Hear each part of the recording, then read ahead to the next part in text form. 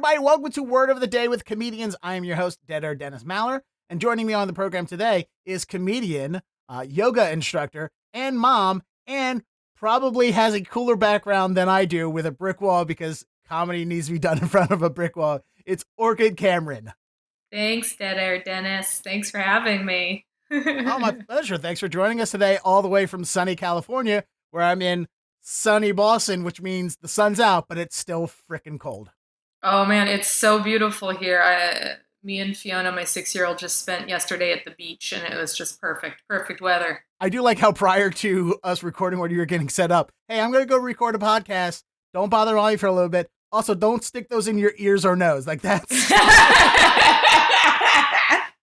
that's peak parenthood right there. Is going. Please don't bother me. These... Also, whatever that is, don't put that in your face. Don't put They're that. They're tiny little pony beads. Do you know what a pony bead is? It's like what goes at the end of your hair if you braid your hair. They're little tiny beads. Okay. They're perfect nostril and ear hole size, and there's just something about children where they're like, you know where this should go? Don't put that in your ear. Like, oh, all right then. Yeah, so this morning she was swimming face down in a sandbox. And so when she came up, she had like a full beard of sand. And then when we walked home, she's like, Mommy, I still have sand in my nose. Yeah, that's going to be there for the next 2 weeks, honey. And I'm just like, oh, is that comfortable? You can't tell kids things. You have to ask them. It's the Socratic method. You can't teach them anything by telling them. It's just like, how does that feel? Actually, how does sand shoved up your nose feel? Oh, okay. Interesting. Now I just want to see your daughter just go face first swimming through sand, pop up and just like blow her nose, and then sand comes shooting out her. All right, and that now brings us to our word of the day. Our word of the day today is Bilbo. And let me make sure that is the correct pronunciation because I can't be trusted to pronounce words because I went to 6 years of community college and didn't graduate. So that's why we have the artificial intelligence, Annie, the pronouncer bot, who will tell us and make sure I'm saying the word Bilbo correctly. Bilbo. Bilbo. Yep. You're so smart as a robot, Dennis. You're smart as a robot. Now, of course, I know the word Bilbo because I'm a nerd and I watched the Lord of the Ring movies. I didn't read the Lord of the Ring books because I'm a nerd, but I'm also mostly illiterate. So I watched the Tolkien cartoons and then the movies. So I know the word Bilbo, but apparently Bilbo is an actual word, not just from a fictitious name of a character, but it also apparently stands for a long bar of iron with sliding shackles used to confine the feet of prisoners, especially on Shippard. That era, that sounds exactly like marriage. Yeah. You know what? Here's the second definition.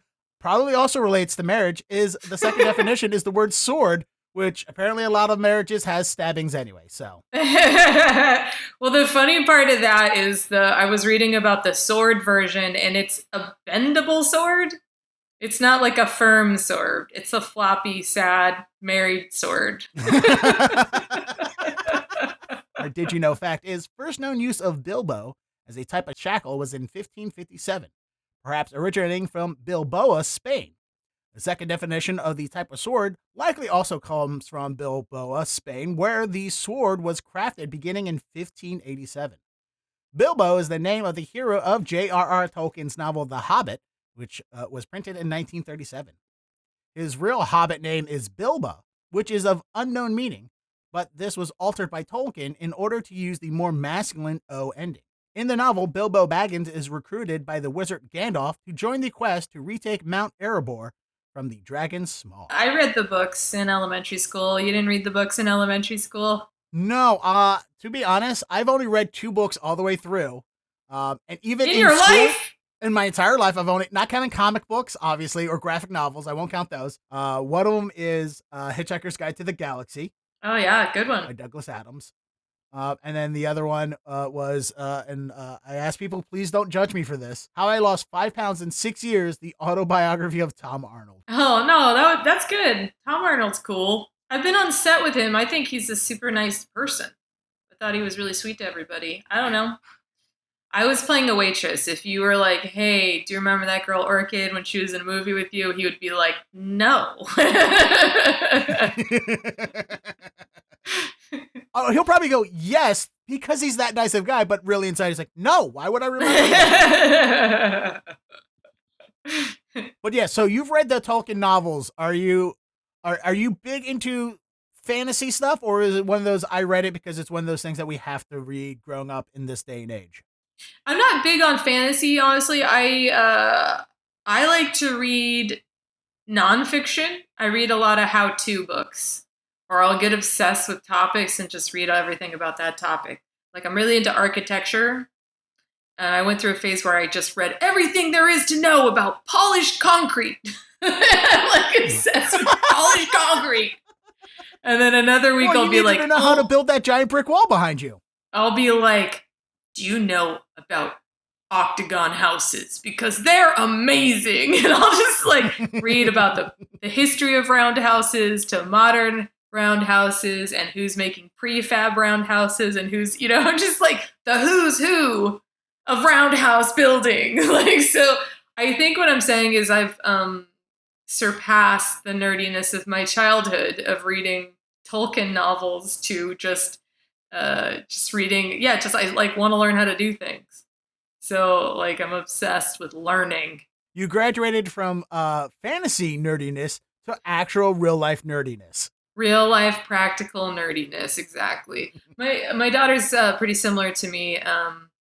I have to hide all the power tools or she'll use them.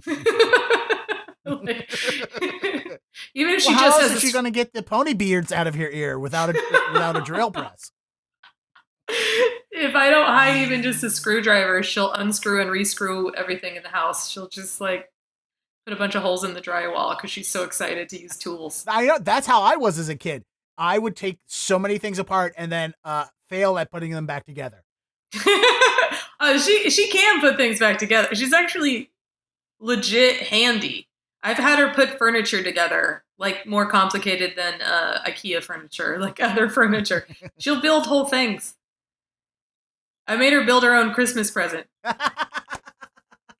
But now all I'm picturing her is underneath the sink, like a plumber, plumber's crack, just going at the J bend underneath the sink, being like, "Well, here's your," and then popping out is just a 7-year-old kid with grease all over her face, like, see, here's your problem here. Your trap got clogged up with all the hair. What you need to do is you need to get a little straightener at the top to stop all the hair.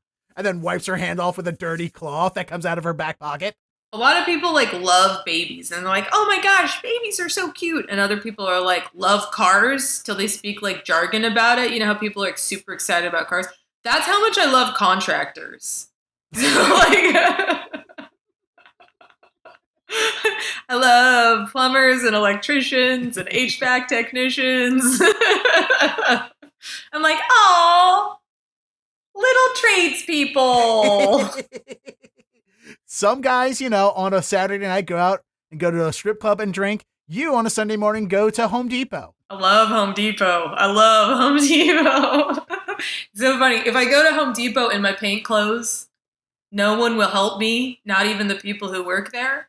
But if I wear a dress and lipstick, everyone helps me, even people who don't work there. One guy approached me and he's like, I don't normally do this, but can I buy you dinner? And I just like straight said, will you tile my bathroom? And he was just like, how big is your bathroom?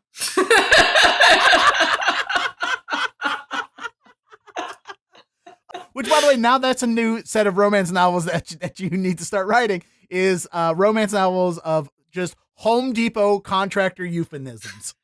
So for you, you're picturing a guy with his shirt off and big muscles doing the tile, and that's the sexy part for you. But for me, having a nice bathroom, that's sexy enough. Like there's no. Well, in fairness, I'm not picturing Fabio asking you. I am picturing a balding fat guy whose belly button is probably sticking out of his stained wife beater t-shirt. His name's Carl, of course. And he's like, hey, you know what, little lady? And he's picking his belly button while it's like, hey, let me take you to dinner sometime. And by dinner, he means the hot dog cart out front of Home Depot. And I was like, yeah, we'll get you a hot dog. You can get mustard if you want, or relish, I got relish money. And then I'll, tell you a bathroom.